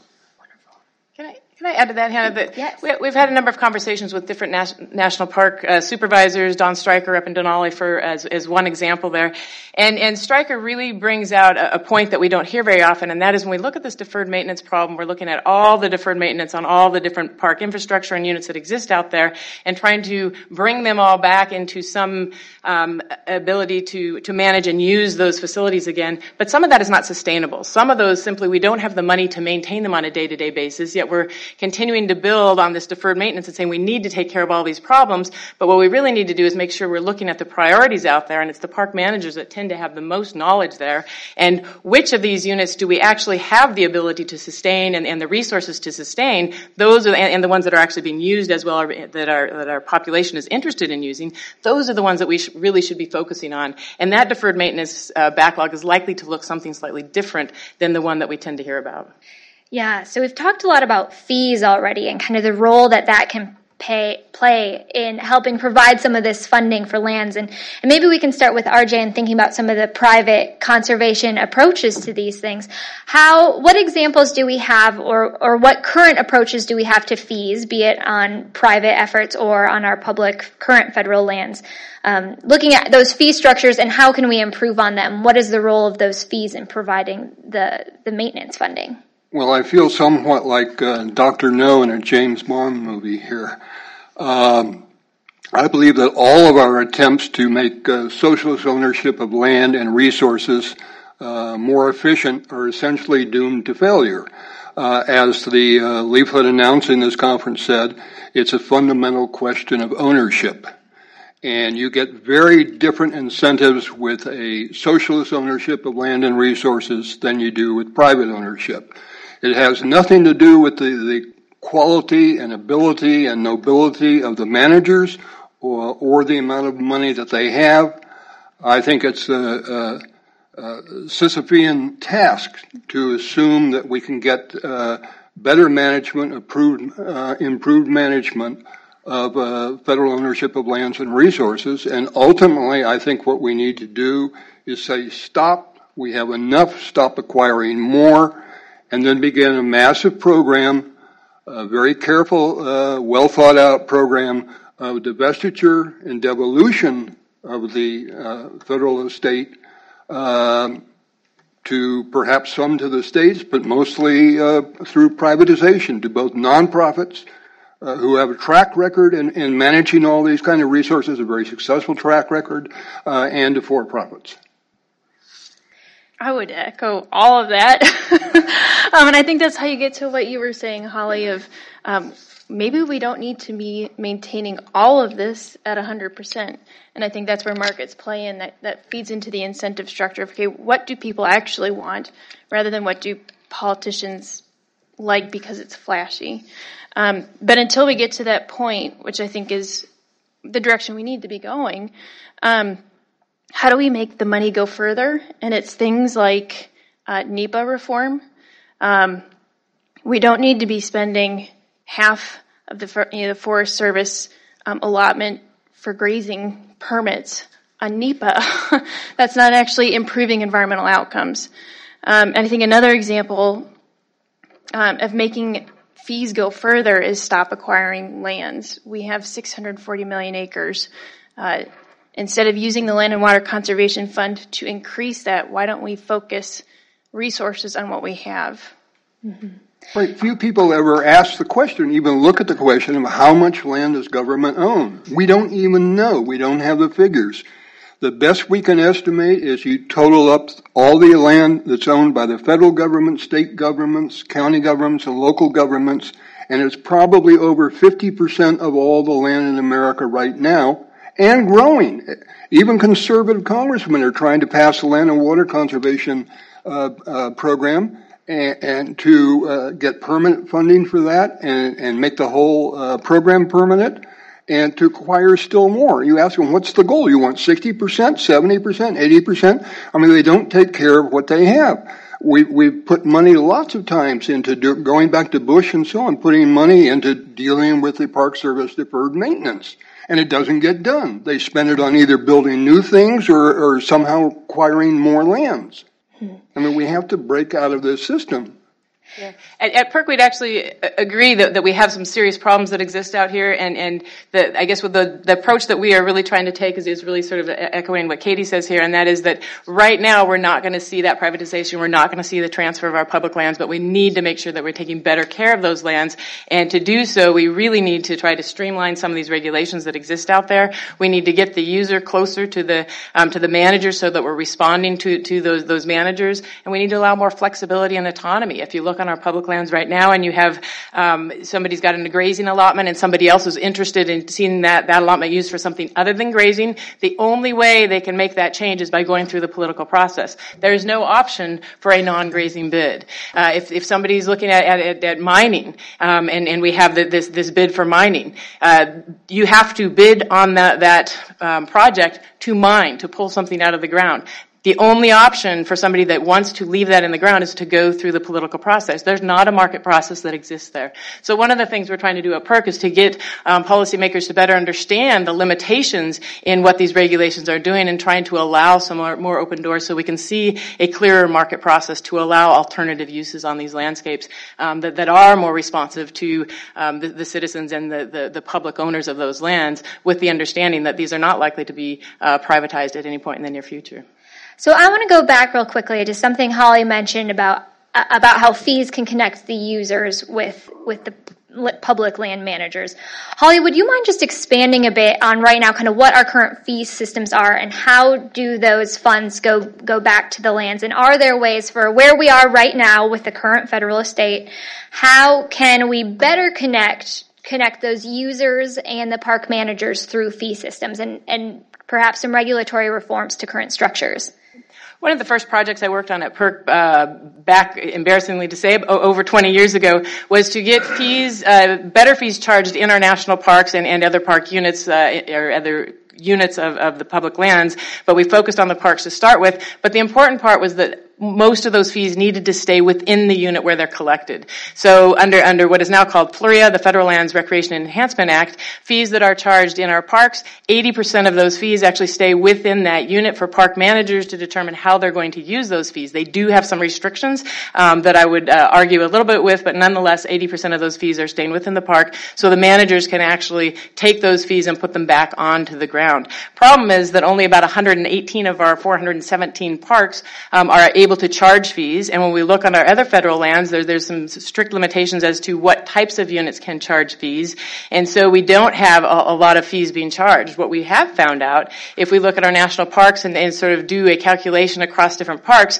it wouldn't cost that much for for many of our destination parks, I will call them, those popular parks, to be entirely operationally self-sufficient. It's less than $14 per person per day in Yellowstone National Park to pay the full operations budget based on our existing visitation to that park. That's not exactly pricing people out when we're thinking of what people are paying just to get to the park. There are certainly some parks that exist out there that we could not charge fees for to actually be self-sustaining because they don't get the visitation, and maybe we don't want that massive visitation in some of those areas. But again, the real key here is to make sure that those revenues are staying within the parks, because then we're making that land manager responsive and accountable to the users. And if they're not producing a good product that somebody wants to come see, they're not going to get those visitors to come back, and they're not going to continue to see those revenues collected. Great. And I'll open this question up to the whole panel, thinking of where we are, and clearly there's some different views on where we want to be all the way down the road. But for where we are right now, we can look at other examples by international land management agencies, state, local groups, private groups, kind of doing this crowdsourcing approach. What do you think are some of the best examples out there, be it public-private partnerships, state-level efforts, state agency groups, private organization efforts? What do you see as some of the best lessons that we can take from those other outside groups and bring to our current federal land managers? I'll just quickly speak to that, maybe kind of in the context of fees that we've been talking about. And really, I think there's a lot of, or at least some low-hanging fruit out there in terms of restructuring fees, giving parks a lot more flexibility in the ways that they can set fees and then also use fees that they do collect.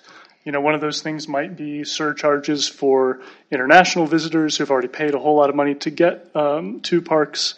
We see this in park systems from Kenya and Tanzania to Chile and lots of other places.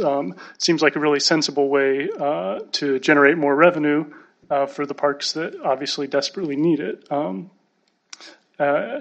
I think, there are a lot of other examples. And one reason, the Park Service doesn't have a ton of flexibility And doing those sorts of things, I think, is one reason that you saw the proposed fee increases about a year ago this summer, that did kind of set a lot of people off and drew a lot of backlash because it was kind of this blunt instrument proposal to raise fees significantly as opposed to maybe a more structured, flexible way to do it. I think we need to recognize that we went terribly astray in this country when we slipped into, I think inadvertently a lot, government ownership of lands. I think that was inconsistent with the founding principles of this country, and I certainly totally disagree with the idea that the national parks, socialist ownership of land, is America's best idea. I think it was one of the worst ideas we ever picked up. It was a return to the ideas that of the tyranny of the kings and emperors and dictators of Europe. And I think by getting on this approach, when all these things can be done and have been done privately, morally and more efficiently, I think we're now on a green brick road to the road to serfdom, to the days before Magna Carta. I mean, we just keep adding more and more and more, and I don't see how you can maintain a free and prosperous society when the government owns the lion's share of the lands and resources. I think that has to be a goal of us, all of us who believe in a free society, that someday we want to begin to move in that direction, and the sooner the better. RJ, sorry to interrupt, but real quick, you mentioned some examples of maybe privately managed parks or things like that. Would you mind sharing with us just a quick example of maybe a model we could look to, something that you've studied in the past? Well, very close by for what I consider a beautiful park is Sugarloaf Mountain out in western Maryland. And we have properties, wildlife refuges, magnificent refuges, owned by the National Audubon Society. I mean, the Audubon Society owns hundreds of refuges around the country. Massachusetts Audubon Society itself, one state, owns 59 different refuges. And it was actually somewhat of a historical accident that we ended up with Pelican Island becoming the first national wildlife refuge, because it was the Audubon Society, it was their early naturalists and hunters and bird watchers who were concerned about the slaughter of the birds that were nesting on that island, the terns and gulls and pelicans and so on, who went to Teddy Roosevelt and talked to him to ask him to arrange to transfer, or they wanted to buy that land from the government and set it up as one of their early wildlife refuges, which they were doing all over the country. And unfortunately, Teddy couldn't find an easy way to do it at the time. He didn't, apparently that was before that we had, the president had a power to declare something, to issue his own decision on what to be done with it. And he couldn't figure out how to transfer it to the Audubon Society, so he declared it a refuge. But Audubon's been managing themselves, not only owning their own refuges, but they manage many of the existing national wildlife refuges around the country. Particularly on the Gulf Coast of the United States. I mean, there are examples like this everywhere. You could just, go on endlessly listening to them. But I think those are the examples we have to look at, and I recommend we do.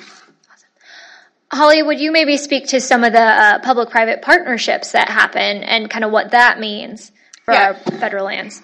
I would say there's a number of public-private partnerships maybe to help us sort of to get in the between these two extreme pictures of sort of the public land and the total private land. And it is through a number of different entities. The Forest Service, about half of our campgrounds on the Forest Service are actually managed by private partners with the Forest Service. They are managed as a unit. That basically the private individual leases that landscape, and they collect all the revenues, they clean up the garbage, they take care of the campground, they return a portion of those revenues back to the Forest Service. We can think of our park concessions. Most people are actually familiar with park concessions when you go into the national parks. Most of our park stores are actually privately managed, and then a portion of those revenues are going back to the National Park Service, and a portion of those revenues are oftentimes also used to go to help maintain some of that infrastructure to help sort of prevent some of that deferred maintenance. I think one of the more interesting ones that we should be really taking more advantage of is there are private institutions out there and private firms out there that are actually leasing full park units, and we're talking about state park units or full other types of federal land units, but the entire park, and they are actually leasing that entire park out, managing the entire park, generating revenues, oftentimes charging fees less than the park service itself or than the state park service was charging for those, taking care of the land. The only thing that they are not responsible for is enforcement on those lands, in the sense of police enforcement. But they are able to actually generate a profit by managing these lands, even when we're looking at lands that the state park unit itself wasn't making money previously and was a drain on the state system. Individuals can come in because they're so much more efficient. They have a business drive, they have a profit drive, and they don't have to abide by all the same regulations, and especially by the same regulations for whom you can hire. So they can actually hire people that are more appropriate to do the type of work that they're looking to have done on those landscapes. And those are examples that I think we really need to look to more for our public lands management. I'll just add quickly on that if I can. Please do.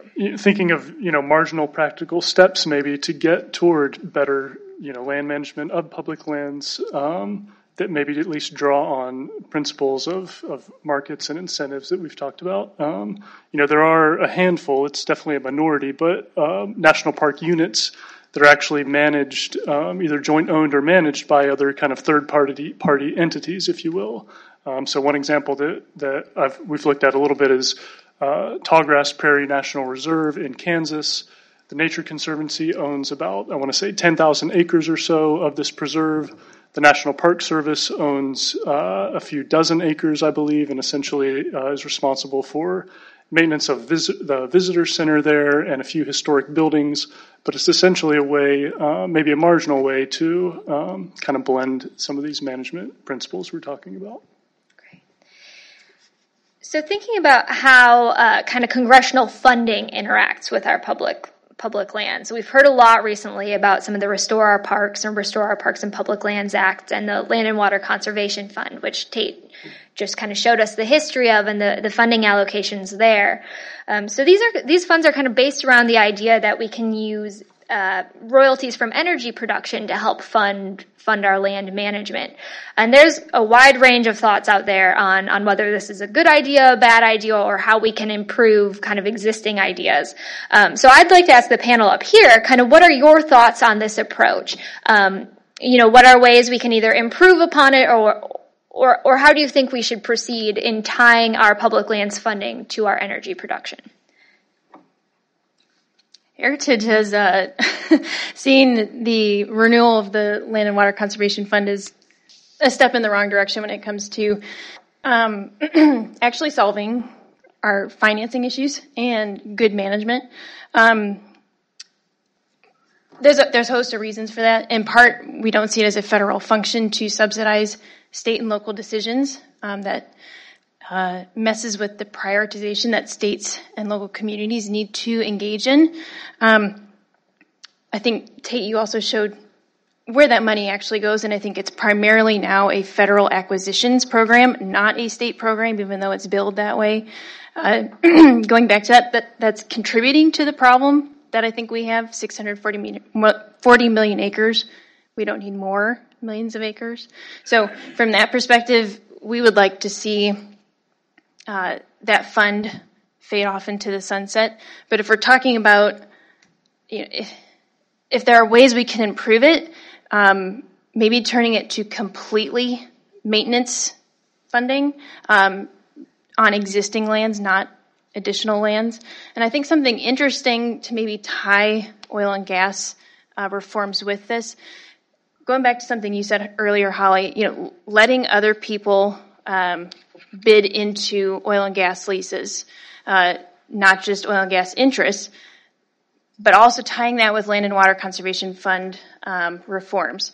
So if the fund is going only to maintenance of existing lands and anyone can bid on oil and gas leases, the incentive, of course, is to keep those oil and gas lands in production to maintain our lands. But, if conservationists want to bid in and outbid Exxon or whomever, they have that option. So ultimately, we would love to see it disappear. I agree with you to a large degree. And, but the problem I have, the thing I worry about, if, say, you take land and water conservation funds and then earmark them to maintenance of the parks or something like that, again, you have the eternal problem of who will guard the guardians. I mean, we've seen these kind of things from time to time. All of the deferred, the money provided to the National Park Service for deferred maintenance that doesn't go to what it was supposed to do.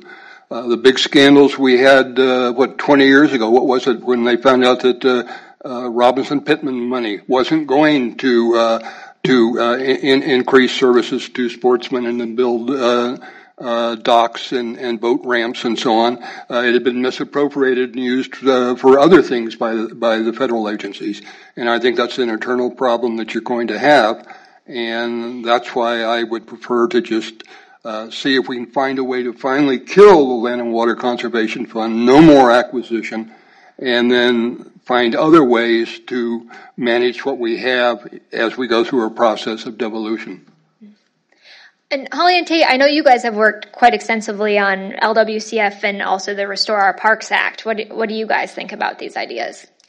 I think we need to clarify, first of all, that when we look at LWCF, Land Water Conservation Fund, most people don't understand that 50% of that fund was to be set aside specifically for land acquisition at the federal level. That is problematic. I agree 100%. That is problematic. We already have enough land. We have trouble taking care of those lands. There is the question about some of those in-holdings and other pieces that might help streamline some of our management of those lands. But nonetheless, if we're going to continue to acquire more land, we're going to continue to see problems. So at PERC, when we've looked at this, we say, well, half of it's going towards federal acquisition. The other half of that fund was to be going towards state lands for various different state projects. But bringing it to sort of the public land level, we definitely need to allow those monies, if we're going to see that fund continue, to be going to those priorities for those federal land managers. Again, maybe it's going into deferred maintenance. But if we're just putting it in deferred maintenance, once again, we're restricting our land managers to say, you have to spend this money on deferred maintenance. They have a better understanding of what the priorities are on that landscape, and if we continue to put things into deferred maintenance, but not into our day-to-day cyclic maintenance, we're going to get more deferred maintenance, right? We need to make sure that we're taking care of those lands that we have today, and we're taking care of them on a routine basis for starters, which again, I think we have a lot of different fee options and public-private partnership sort of options that we can enhance that so we can get better sustainability and self-sustainability on many of those lands. But we also want to make sure that we're not just allocating money just for deferred maintenance, that we're allowing it to go towards where those priorities are. Again, thinking about the incentives, right? When we say you have all this money for deferred maintenance, what are our public land agencies and the managers doing? They're saying, oh, guess what? I have all this deferred maintenance, right? So that money can come to me, instead of saying, I need to take care of those day-to-day problems and make sure that we have this cyclic management that's being covered so that we don't have increased deferred maintenance in the future. Yeah, I'll just add, I completely agree too. We should absolutely take care of what we have already before we look to adding, anything new, any new park units or land to the federal estate for that matter. But you asked about the Restore Our Parks Act. The one thing I'll just mention on that is, yes, there is a reality of a $12 billion maintenance backlog. But even if you say you could magically snap your fingers and fill that hole with energy money or whatever it is tomorrow, if those underlying incentives and issues don't change, then you're going to have a $12 billion backlog in 10, 20, however many years. So I think it's important just to keep that focus always in the background. I think that's a great point, Tate, in that it kind of brings us back to your first question, Hannah. This is not a money problem. We have a lot of governance issues that if we don't deal with them, if Congress doesn't get back in the game on those, we're going to continue fixing these problems in court and continue having backlog problems. And just real quickly on the point you made about we think a lot about what we might term conservation leasing, letting conservationists say bid on that oil and gas lease or whatever it is. But, one thing that came up a few times today is litigation, and this idea that agencies do have to deal with litigation. It's just a reality.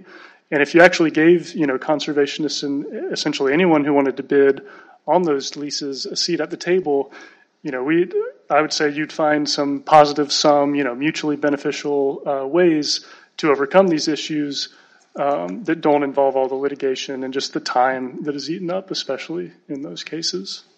Great. Well, thank you guys. Now, we'd love to hear from you guys in the audience if you have any questions for our panel. We've talked about a lot of things today, from kind of management idea reforms to funding reforms to some specific policies and potential funds out there. Do you guys have any questions that you'd like to ask our panel here?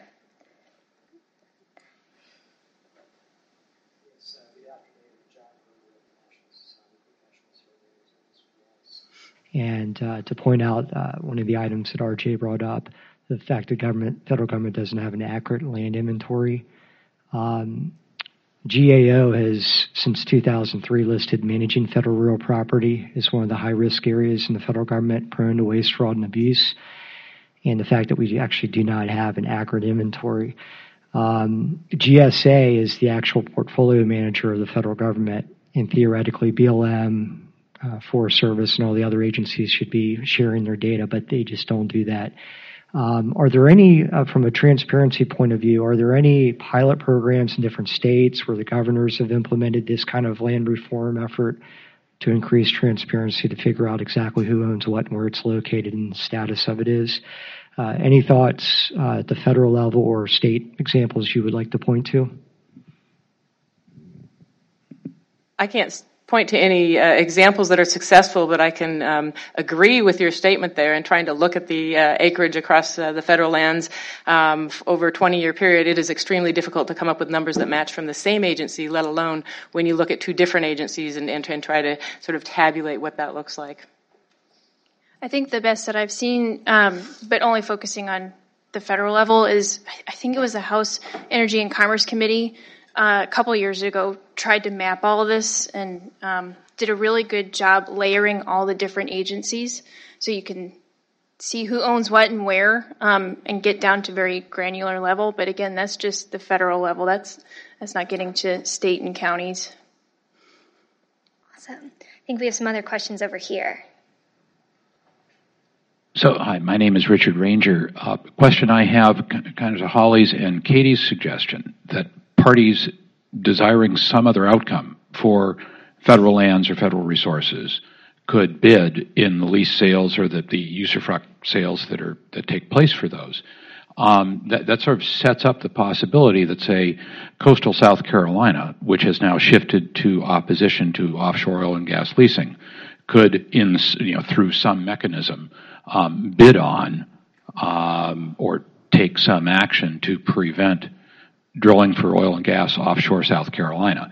That parties desiring not to have mining occur could somehow bid in the under some new system. It sets up the possibility, sort of Mr. Smith's comment, whereas maybe in the 19th century, individuals desired exploitation of resources. You've got examples like Pumalin Park in Chile, which was I can't think of his name, but it was the Esprit fortune guy who bought the largest area of land, I think, then purchased on planet Earth for conservation. Is that an outcome that you see would work in many instances? I'm curious because it poses some interesting policy choices in the future. I haven't looked a whole lot at the mining, especially on offshore drilling, but I do think by allowing tradable rights that you can come up with a better market solution, you can come up with better cooperation. Tradable rights means that just because I've bid on it to be for conservation, that doesn't mean that it is now closed and it's only conservation for perpetuity. It means that it's a tradable right and that at some point in time somebody else could come up and we could negotiate to some other outcome, to some other potential use.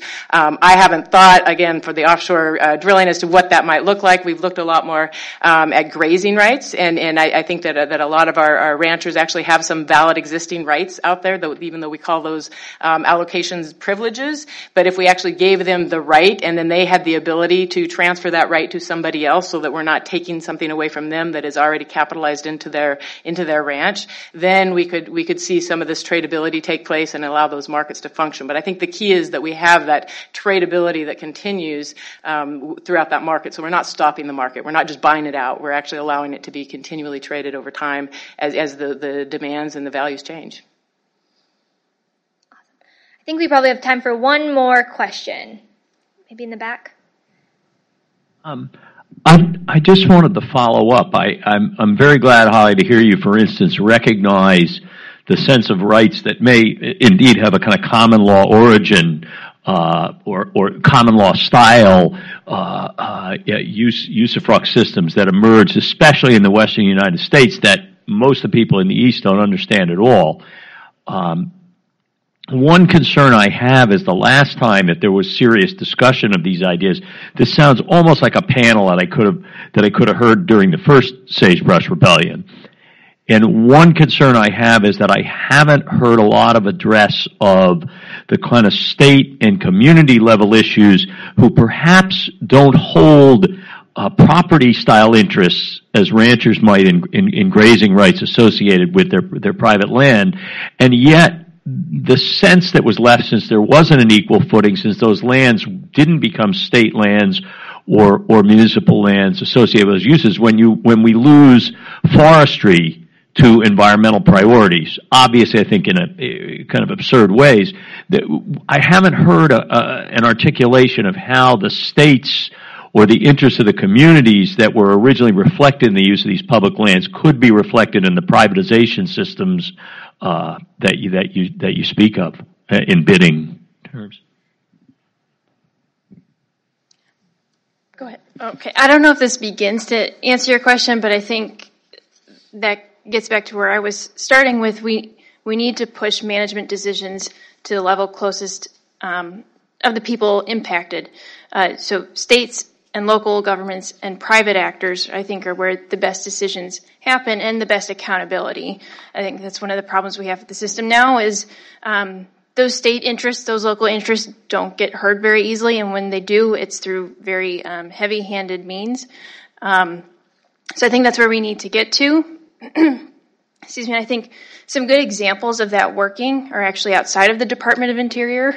Good example is Department of Energy and Nuclear Regulatory Commission. Those two agencies work with states to come up with kind of an agreement level where the state will manage regulation. The state runs operations. And I think the Forest Service and Interior do that as well. Jason Hayes from Mackinac Center just came out with a paper talking about how the Forest Service has tried to work with the state of Michigan to let Michigan run the show. And I think you get some better solutions there where state regulators know better who their people are and what matters to them in those communities and how to get people to come to agreements that are mutually beneficial. So I think that's where we need to go, if that's, I think, where your question was going towards. Yeah, just to sort of continue that, some of the new policies that are coming out, we have yet to see exactly how successful they are, but coming out of the Forest Service, we have what's called the Good Neighbor Authority policy, and that is actually allowing the Forest Service to work with the state trust lands, and the state trust lands are actually doing some of the forest management after it's through the NEPA process. It's still going through the federal NEPA process, but then those local managers have more ability to manage on those landscapes. I think we also really need to keep in mind that those local managers are going to respond to the incentives they have as well. So we need to be really careful as to what sort of management structures we have and who we're transferring those lands to, because they're going to manage according to the incentives that they have. Our state trust lands are out there to generate revenues. They do a great job generating revenues. If that's what we want, then that's a great model for us to follow. But we really want to look at what those different models are and what the outcomes that we're getting from those are and what the incentives are. Because if we actually follow the incentives, we can pretty much tell what sort of outcomes we're going to get. And I would suggest that on our federal lands right now, if we follow the incentives, we are getting exactly what we would expect to get from the federal land management, given the incentives and the regulations that our federal land managers have to abide by. Awesome. Well, thank you guys. And as we wrap up, just one closing question for the whole panel. We've talked about so many issues today, but going forward and looking forward, what do you think is the most important thing for our public land managers to keep in mind as they decide how to steward and allocate our natural resources? That no management does not equate to good management. And I think we're in a default system of no management simply because federal lands are so diverse and huge. No management is not necessarily good management. Thanks, Katie. Tate, do you have something you'd like to close with? No, I agree with that 100%. I think Katie said it well. Awesome. RJ, do you have something you'd like to Well, I think they should at least have the humility to recognize that no matter, how noble their intentions are, they are trying to manage a system in which all the incentives are perverse, insofar as the long-run protection of the resources that we all want. I mean, we all want recreation, we want wildlife, we want to hunt and fish, we want to hike and do these things. And I think the moral and economically efficiently way to do it is privately and not through state socialism. Holly, a final word? I would come right back to the policymakers and say it's really not up to the public land managers themselves. It's up to the policymakers to create incentives that are driving our policymakers and allowing our policymakers to come up to the outcomes that we're looking for. Awesome. Well, thank you, panel, for joining us and sharing your opinions, and thank you, everyone, for joining us this afternoon to talk about these issues. We're going to have a reception following, so if you didn't have a chance to ask your question or if you're interested in chatting with any of our panelists further about these issues, we'd love to talk with you. So thanks, everyone, and thank you, Heritage, for putting on this event with us.